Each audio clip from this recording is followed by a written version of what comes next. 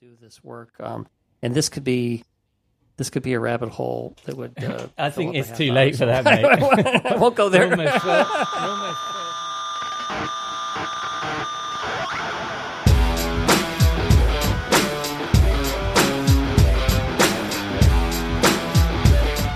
Hello and welcome to episode 191 of the Rockstar CMO effing marketing podcast. It's Sunday, the 12th of November. Apologies for being a day late this week. I had a family commitment yesterday, and I hope you've had a great week and you're well and staying as sane as you feel you need to be. I'm your host, Ian Truscott. I'm a CMO, not a rockstar, and in this weekly podcast, with the help of chums I've met on my journey from sysadmin to CMO, I aim to share the marketing street knowledge that will inspire the marketing rockstar in you. Come and say hello. You can find links to me and my guests at rockstarcmo.com. This week, Jeff Clark, our resident strategy advisor, and I look beyond the MQL as a way of measuring marketing.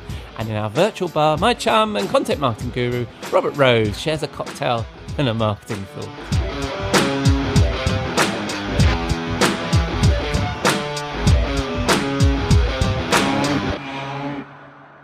But first, we need to pay the bar tab. I'll be back in a moment.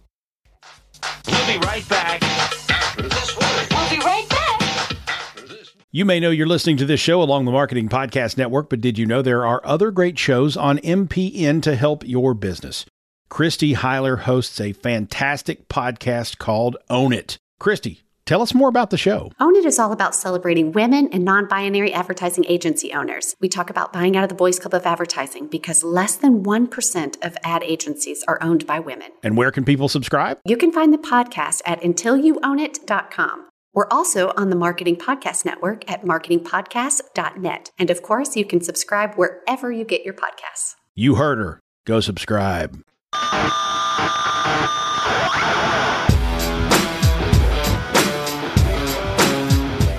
On to our first segment, the Rockstar CMO Studio, with Jeff Clark, our resident strategy advisor, former Forrester research director, and my opportunity to get some free advice. And we pick up on the measurement thread from a couple of weeks ago and talk about how we need to look beyond MQLs as B2B marketers. Welcome back into the studio. Thank you, mate. It's been a week or two. Yeah, you just got to brush. Yeah, I know we got to brush some of the cobwebs off because I've been, I haven't been using it for a week. So, but anyway, welcome in, and I can see I'm doing well, and I can see from because our clocks are now turned back. I can see it's a little dark outside your window. Mm-hmm. So it's things are getting dark earlier for you, and although we have a bright, sunny, crisp fall day here. Which we're enjoying. Nice. We had a miserable day today. We've had some crisp fallness, but today was rain, unfortunately. Just grey, miserable rain. So always it's not my favorite. Yeah, not my favorite month because if it's a nice crisp day, that's one thing. But when it gets dreary, it gets really dreary. Well, the thing I found last few days is I've woken up to a bright blue sky and nice crisp sort of autumnal morning. You get out for a walk straight away because you don't know what's coming after that. Yeah, you don't know what's going to come later on. That's right. You got to make the most of it. All right, so this week, mate, I can't remember whether we mentioned what we were going to talk about when you were last on, but we agreed that we'd talk about marketing measurement and specifically, if I can pronounce specifically properly, is both of us have been talking about some work that Forrester are doing. They're talking about say goodbye to the MQL. And as B2B marketers, we are obsessed with MQLs. And I thought, is there another way, Jeff? What other things should us B2B marketers be doing to measure the success of our activities? What say you, Jeff? What should us B2B marketers be doing and measuring? So it's the series, which it's been put out by two of my old colleagues there, Terry Flaherty and Amy Hawthorne, and it builds on work that they had been developing for a couple years before I had departed there, and it really is.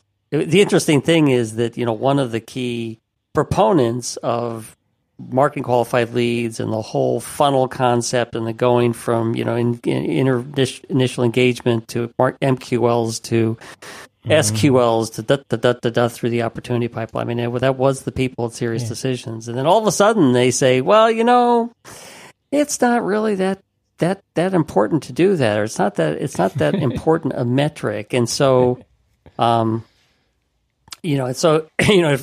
this transition first came up, I was like, what? But the reality is, I mean, there are four, and if you read through, I think you'll provide a link to the series that they have on the Forrester site.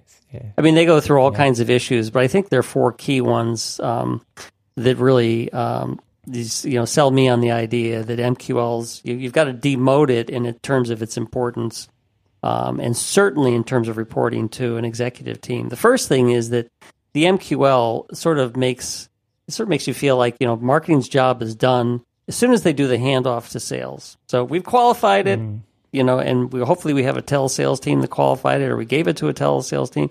They qualified it. Boom, it's yours. We're done. So that's a problem, because marketing is, as we know now in the buyer's journey, I mean, marketing and sales and other functions are typically touching that prospect or customer all along their journey. The second thing is that the MQL was attached to a person. That person was not necessarily the buyer. It may have been the first person you contacted, but what about the second person you contacted, and which one is the buyer? And so the third, which leads to the third problem, is that it's only one touch in a selling process. And the average, we had determined that from data that the average selling process requires 18 touches. And so it's like that MQL and the follow up is going to be a minor part of that. And lastly, and probably most importantly, it doesn't demonstrate the propensity to buy, or it doesn't necessarily lead to the business impact that the executive team is interested in, which is how are you impacting revenue, or how are you impacting the pipeline that's going to lead to revenue. So like the discussion we had a couple episodes ago when we're talking about marketing ROI and understanding what are impact measures versus outputs and activities, the MQLs, it's an output. It's not that it has no importance, but it only has importance in terms of following a buyer journey. Yeah, I like your second one, especially the person attached to the MQL is not necessarily buyer. It's almost like you want to look at all the people in your CRM that are associated with that account and say, which one of you represents you all? Yeah, really. Put your hand up. We want to. Which one of you? Who's important here? Whom of you? No, I like that. So, so we've got to move on from the MQL by the sound of things, and the good people of Forrester are supporting that, right? Now then, I'm hoping that you're going to suggest to me some more metrics that we need to deal with, and particularly, as you know, our editorial policy. You've got 5 effing metrics. Effing. Yeah, absolutely. What have you got? Effing right. So what have you got for us? Where do we start?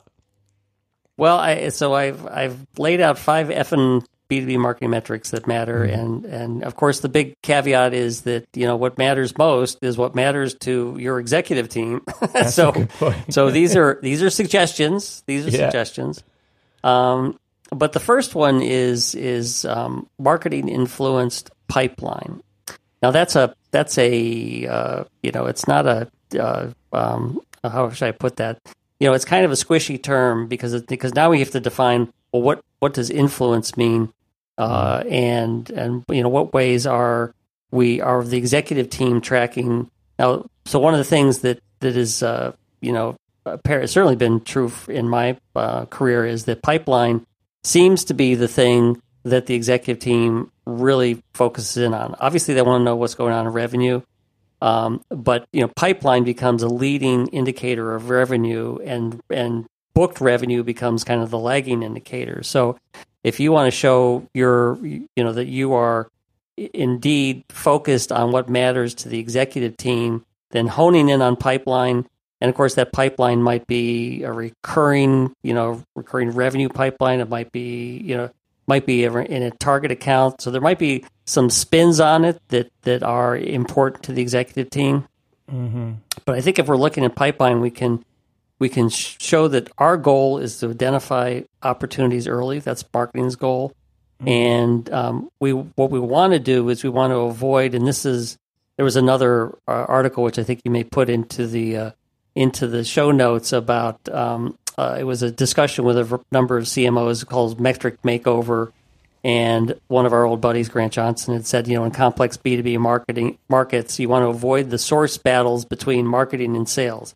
So that's why I focused on influence. It's like, okay, who created it? Well, I don't know. Who cares who created it? Because we're both going to have an influence on it, and we want to be able to show that marketing is seeding and influencing opportunities.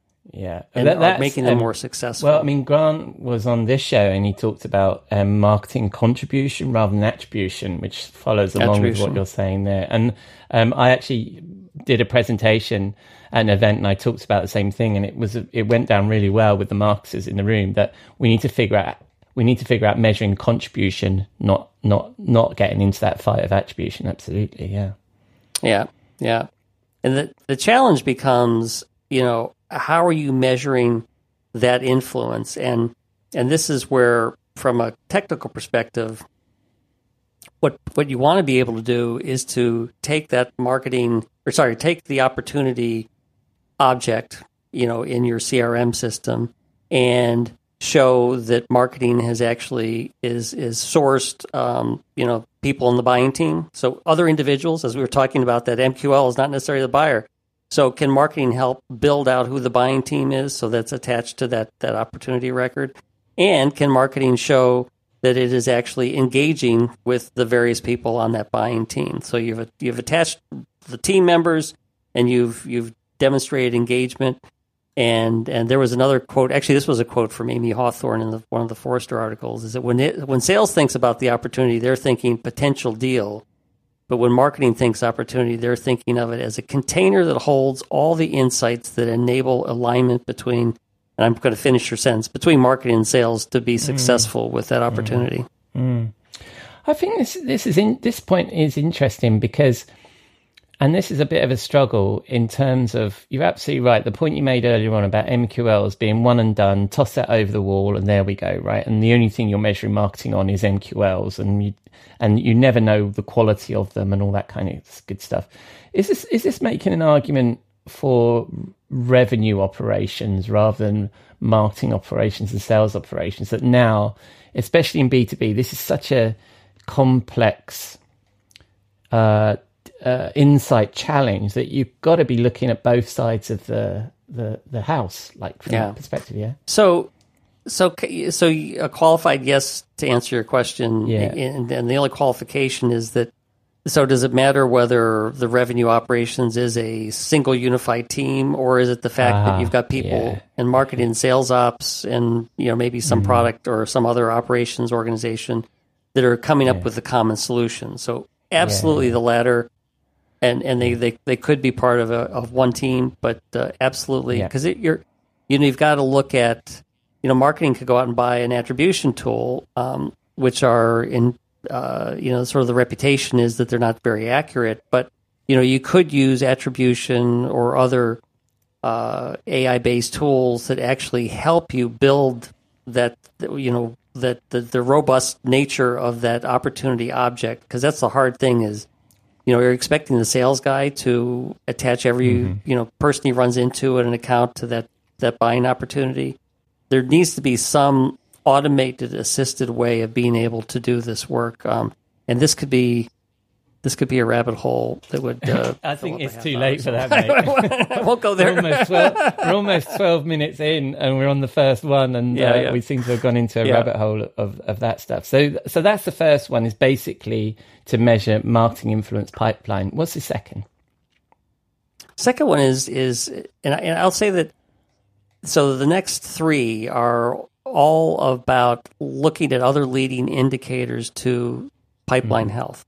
So the second one is share of voice. So, what are people talking about, about you, about your competitors? What are the trends? And, you're really trying to see, whether you have maintained, and this is obviously within the challenge is going to be, within the sphere of influence you care about, not the whole great wider world, but within the sphere of the market you care about, are people talking about you, and in general, is it positive, and how does that relate to your competitors? Because again, to pull another quote from the interview with the CMOs, Grant Johnson said, tracking metrics beyond just the pipeline funnel like NPS, share of voice, social advocacy, improve visibility into pipeline health and momentum. And, they absolutely do.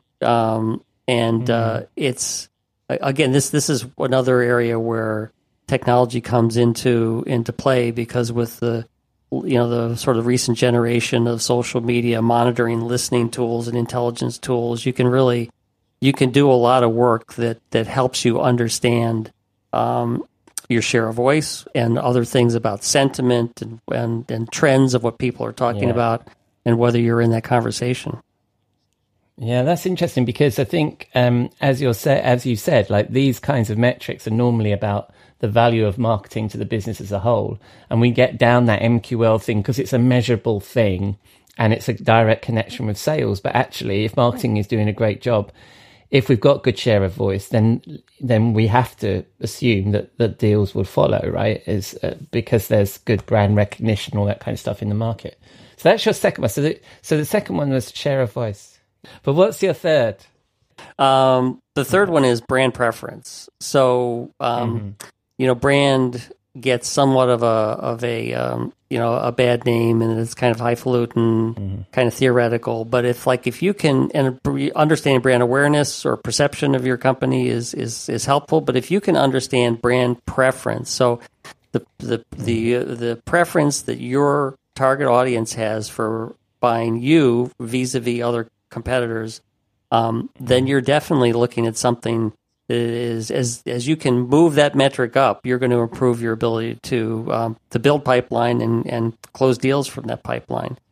Because preference determines the ability to convert, the brand into sales. Right. The challenge is that this kind of goes back to, this is one of the things that from your social listing tools you can gauge this. Typically this was done in certainly for most of my career was done by survey or interviews or focus groups, where you can kind of get into particularly with focus groups or even win-loss analysis, you start to get into the why. You might have a positive or negative preference, but you can get into a little bit more of why that is, so you can figure out how to solve it. And it's got to be done on a regular basis so that you can see trends over time. And then one of the things I think we did talk about on a previous episode is, with a lot of brand metrics, it's you can look for ways that you correlate that trend line with pipeline and or with revenue to see what the relationship is. So as we are able to boost brand preference, we can see that that's having effect or not having an effect on our revenue related numbers. So you're saying that we historically look at revenue trends and we look at our brand preference, CSAT, NPS trends, and see whether those two things correlate, right? Because that's what you're saying, right? And then and link it to the marketing investment at the time as well, right? Yes, we invested in this is, just like with the whole funnel, it's like you're doing things up front that hopefully will lead to pipeline, et cetera. So we're doing things up front to improve our brand preference, and hopefully as we improve brand preference, we're going to improve the revenue related metrics along with that. Right, cool. And is that a lagging indicator then? So if we can figure out brand preference today, is that buyers tomorrow, or is there a fairly neat sort of line graph that you can draw around that stuff? I think it's a leading indicator, because it's saying that you're actually going to get better at being able to convert sales. Yeah, that's cool. So and that's the interesting difference, isn't it, between share of voice and brand preference, is that brand preference would be what people are going to buy tomorrow, where share of voice is a bit more now, here and now, I guess, isn't it? Yep. So, okay, so that we've done 3: marketing influence pipeline, share of voice, brand preference. What's your 4th? The 4th, I mean, it gets into kind of a suite of metrics that are on customer satisfaction, or as we mentioned before, net promoter scores. I mean, it's very similar to brand preference, but it is getting more specifically into, we've had an experience with, your organization, and that is, definitely saying that we are likely to recommend you to other colleagues of ours, and or we're more likely to purchase the next offering from your organization.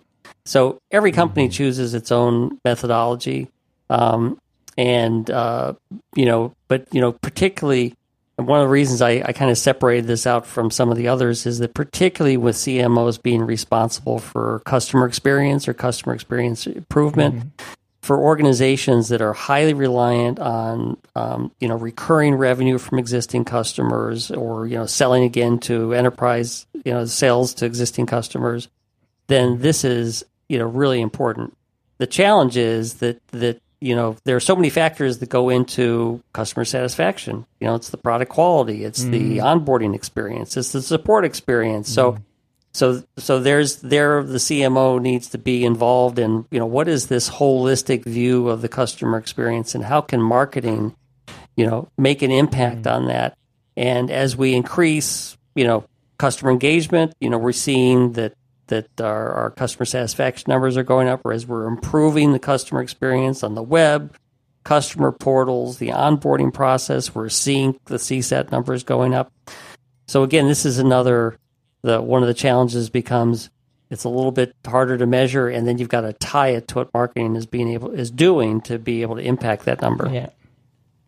Yeah. No, I like that. And it, like you say, it's kind of like it's the stepchild of brand preference, isn't it? And it's mainly focused around your customers. And so is this then predicting the sort of upsell and cross-sell opportunities?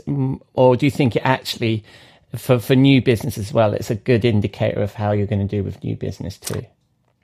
I think it's so that's a really good question, because I think that again, depending on your business model, if upsell and cross-sell is important, it's absolutely going to improve that. If customer retention is important, because you're selling on a subscription model, then it is absolutely important.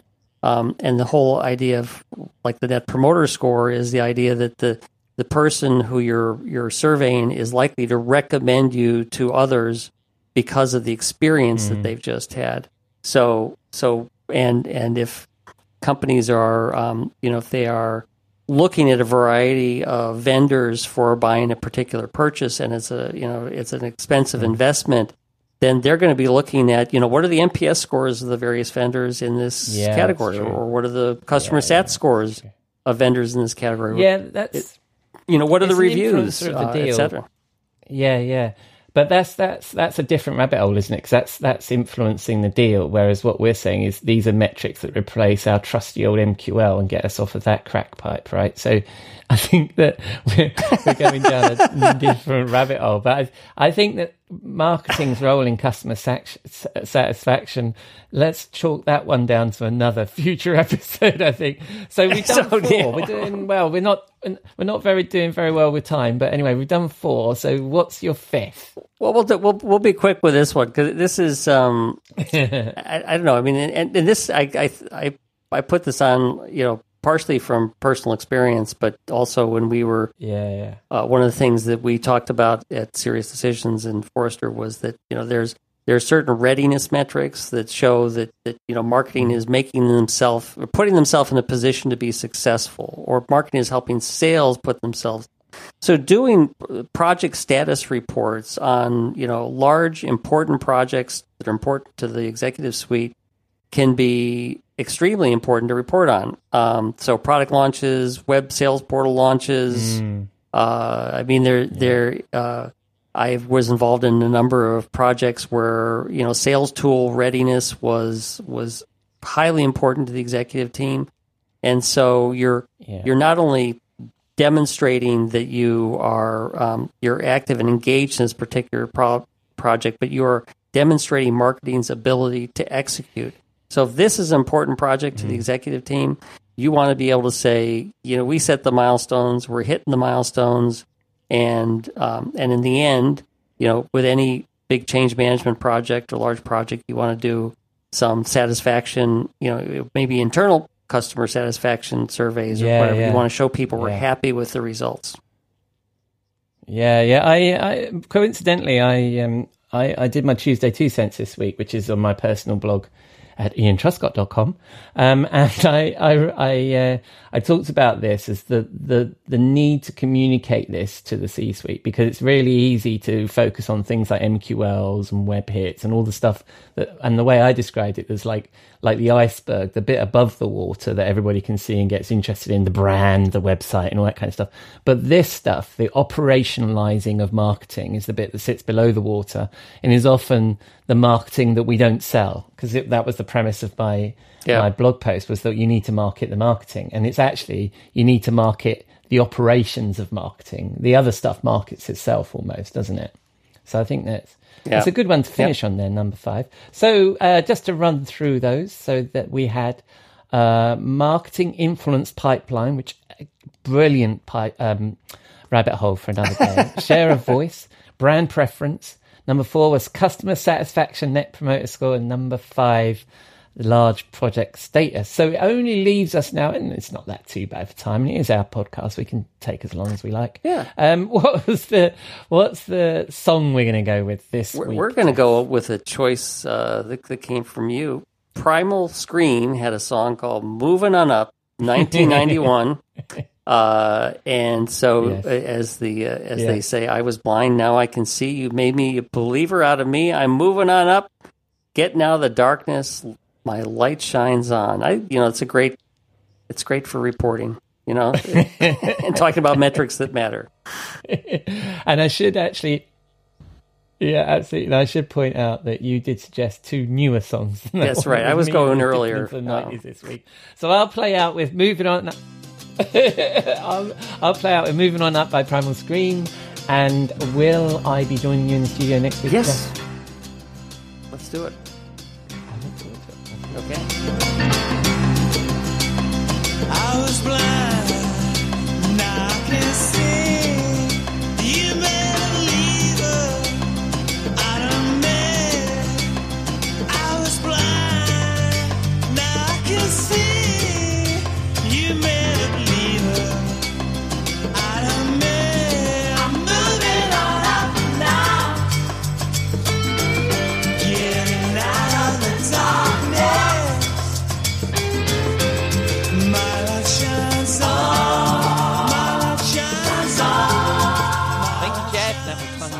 Moving On Up by Primal Scream from 1991, and Jeff has promised to share some of his thoughts on our blog, which you can find at rockstarcmo.com, so keep an eye out for that. Right, it's that time of the week to wind down in the Rockstar CMO virtual bar to find out over a cocktail what's on the mind of my friend and content marketing guru Robert Rose, chief troublemaker at the Content Advisory.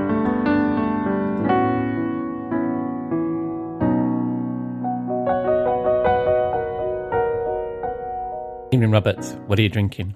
Oh, hello, my friend, and welcome to the bar. It's a good weekend. It's a fall weekend. It's a cool weekend. Is it cold there? Is it cold? Yeah, it's getting that jolly way. Old England, as they say. It's jolly old. Well, we've or had do some they bright say sunshine. that? Do they say jolly old England? Is that a thing anymore? In jolly old England, we tend not to so much. It does tend to be. No, something I said. see.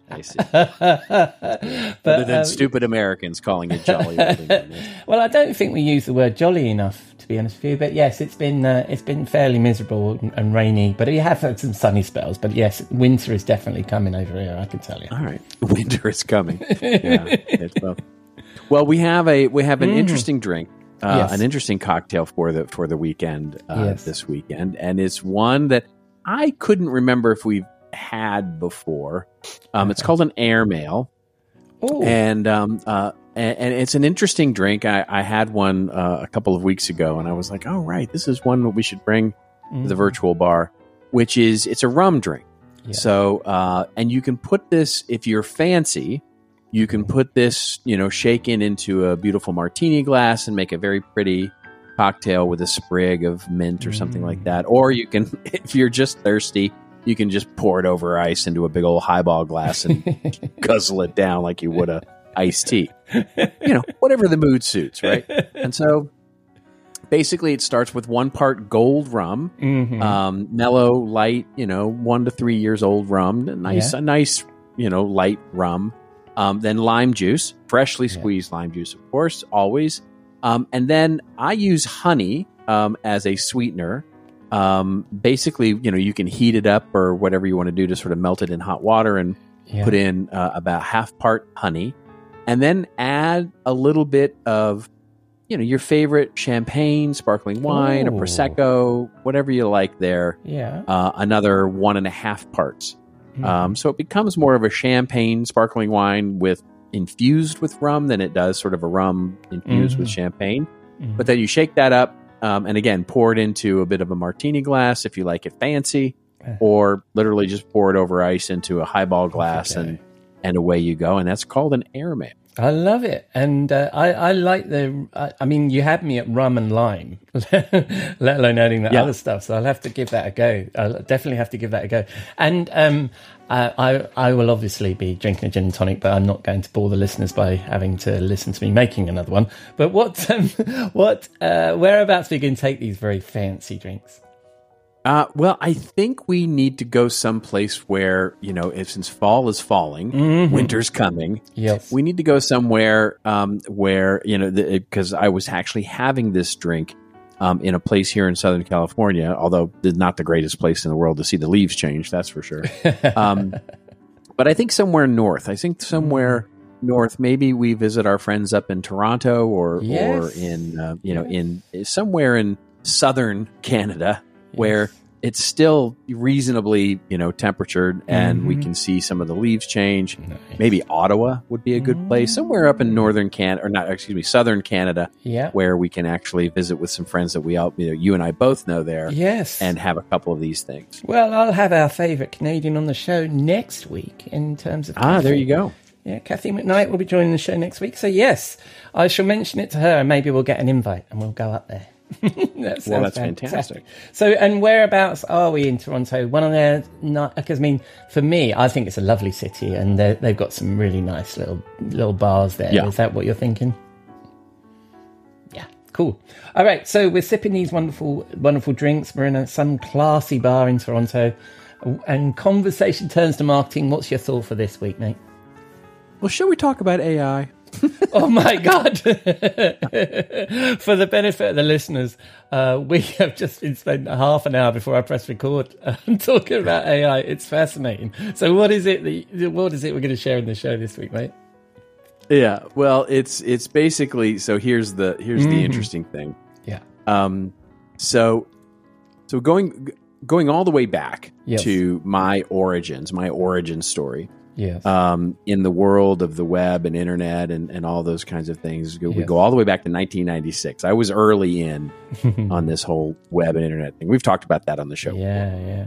And there was I worked at this thing called a website design company. And, by the way, this was when making a website, when you would walk in and talk to marketing executives or the CEO and tell them that, yes, you actually can have all of your brochures and everything online, and you can change them every day if you want. And that was mind-blowing to these people that had, for so long, a brochure was something you did like 4 times a year, maybe 4 times a year, usually twice or once a year you would create something because it took so long to do. Yeah. And so when we were building these websites, in our downtime, there was this amazing time. I mean, I actually don't know how amazing he is, but he might as well have been a magician as far as I'm concerned. Back in those days, he was a coder. He was a true engineer, computer software programmer. And one of the things that he said, which because I asked him, and he would teach me a little bit of code, and he would teach me how to do a little C++, and teach me how to do JavaScript, and teach me how to do all kinds of different coding. And don't at me. I know JavaScript and C++ or not. No, I understand the difference, right? So anyway, he said something really interesting, but it sticks to me this day. Which he said, look, computer technology, he said, and programming is really a simple concept. The only thing a computer can do is read data or write data. And he said, anything interesting that happens between those two things is all on me. That's what computer programming is all about, is the interesting stuff that happens between when the computer reads something and when it then writes something back out. And boy, if that doesn't describe what ChatGPT is in a nutshell, I don't know what does. But here's the thing. What I have noticed over the last 20 years, and it's something I'm starting to even see in now with, especially with AI, is that we are so enamored as businesses and have become so enamored with speed over quality that technology has made us fast and dumb. And what I mean by that is so for example, there's I was talking with a friend of mine, and she was telling me how she would write the job descriptions for her marketing stuff, right? And it was the best way that it was a menial job, and she typed it all out and did all these things, and it was an awful job, right? But taking the 2 weeks to do that as part of her growth within the company, she learned everything about that company. She learned how everything works, what people did, how it worked, the processes so that institutional knowledge was saved within that person. And today you can get an AI to do that in about 30 minutes. But the question becomes, at what cost? Now, I know that's sort of a not terribly meaningful example, but the idea is what are we going to delegate to AI and all these things in the name of speed, and what is that going to ultimately cost us in institutional understanding, the learning that our teams and people and we go through? And that gets to the point of saying fast isn't always better. Faster isn't always better. And when we try and look at AI and ChatGPT, I'm starting to see the same trends emerge, right? Where all we're trying to do is squeeze down as much as we can the in-between parts, in between the reading of the data and the writing of the data. And that now includes, with ChatGPT, the creative process itself. Yeah. Right. And we even talked about this, pre-show, right? Where we talked about the squeezing down of particular kinds of content to actually in that creative process, because it will eventually squeeze it till it becomes nothing. Yeah. And where it becomes irrelevant at that part of the process. But that's a decision that we're making. And I'll give you an example of that. I was talking to a B2B company last couple of weeks ago, and they have all these cool ideas about these content marketing programs that they want to do. Every idea that they had in this brainstorming meeting was shot down. And the reason it was shot down was because it would consume too much time. It was going to be way too big an idea to design, to implement, to actually create all this amazing content. It was just going to be too long. And a senior leader walked into the room who was a skeptic about all of this content marketing stuff and asked a serious question. He asked, can't we just feed all that data into ChatGPT and see if there's like a 70% solution that's faster? Now think about that for a second. Wow. The business would actually consciously work to an idea that was 70% as original and creative and good, all in the name of being faster. And that is the danger to me. That is where we really will fall down with this technology if we allow ourselves to go down that trap. And by the way, we already have in so many ways, right? You just look at the way that, for example, the IAB, the Internet Advertising Bureau, defines the viewability of an ad. Well, it used to be that it was 50% of the ad was viewable for 6 seconds. Well, now if 50% is viewable for 3 seconds, and pretty soon it may be that 50% of the ad is viewable for 1.5 seconds. Wow. We're already compromising our standards of what quality means in the name of speed. And I think that's one of the biggest challenges that we will face as marketers in the coming year. Yeah, man. It reminds me, it's that old triangle, isn't it? Of do you want it good? Do you want it fast? Or those 3 points of a productivity thing? Do you want it? I'm completely fucking this up, but you know what I mean. Is that if you want it fast, do you want it good, or do you want it cheap? Yeah. Exactly, and right. And ChatGPT will give you all of those things apart from the good bit, right? If you want mediocre stuff right now, then the same rule applies, right? I mean, the same rule applies as you know, if you want it good with ChatGPT, you can work and chat with ChatGPT and go back and forth and work out ideas, and it's a great research assistant.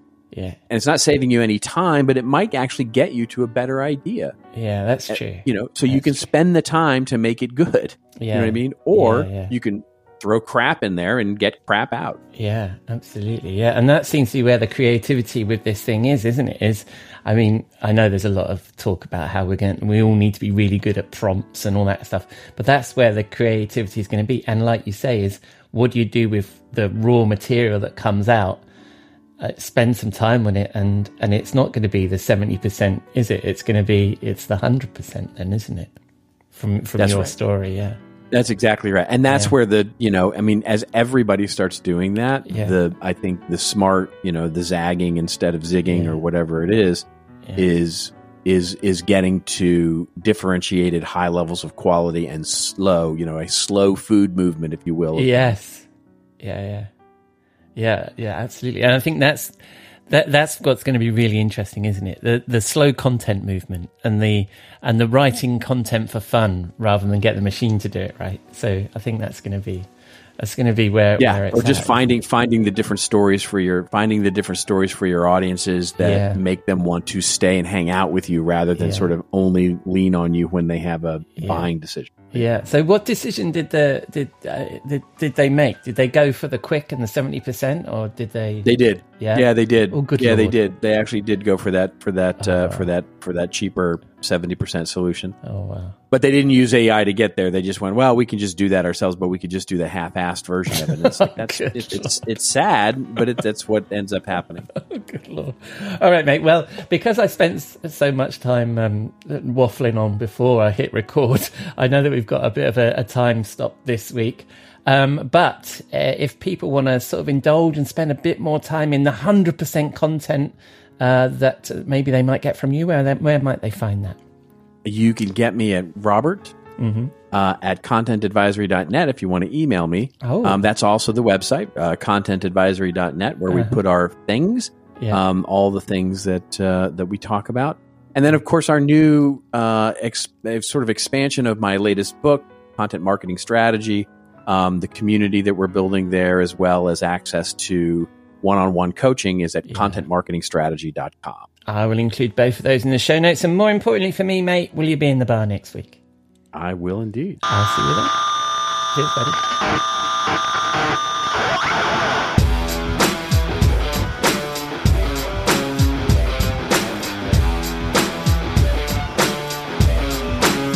Thank you, Robert. I love that breakdown of AI. What happens between reading the data and writing the data? So, that's a wrap on episode 191 of the Rockstar CMO effing marketing podcast. I've been your host, Ian Truscott. Thanks to Jeff and Robert for sharing their insights, and to you for dropping a dime into your podcasting jukebox, selecting our track, and jiving along with us. You can find all of our links and all the things we discussed in the show notes on rockstarcmo.com, along with our blog, newsletter, and all of our previous episodes. And please let us know what you think, either via the socials or drop a rating or review in your favourite podcast app, or just keep listening. I'm glad you're here. Next week, I'm hoping to grab some time with one of our regular guests, Kathy McKnight, to share some interesting research the Content Advisory have done on AI. And Jeff and Robert will be back in their usual slots. And until then, have a great week. I hope you again join us here next week on Rockstar CMO FM.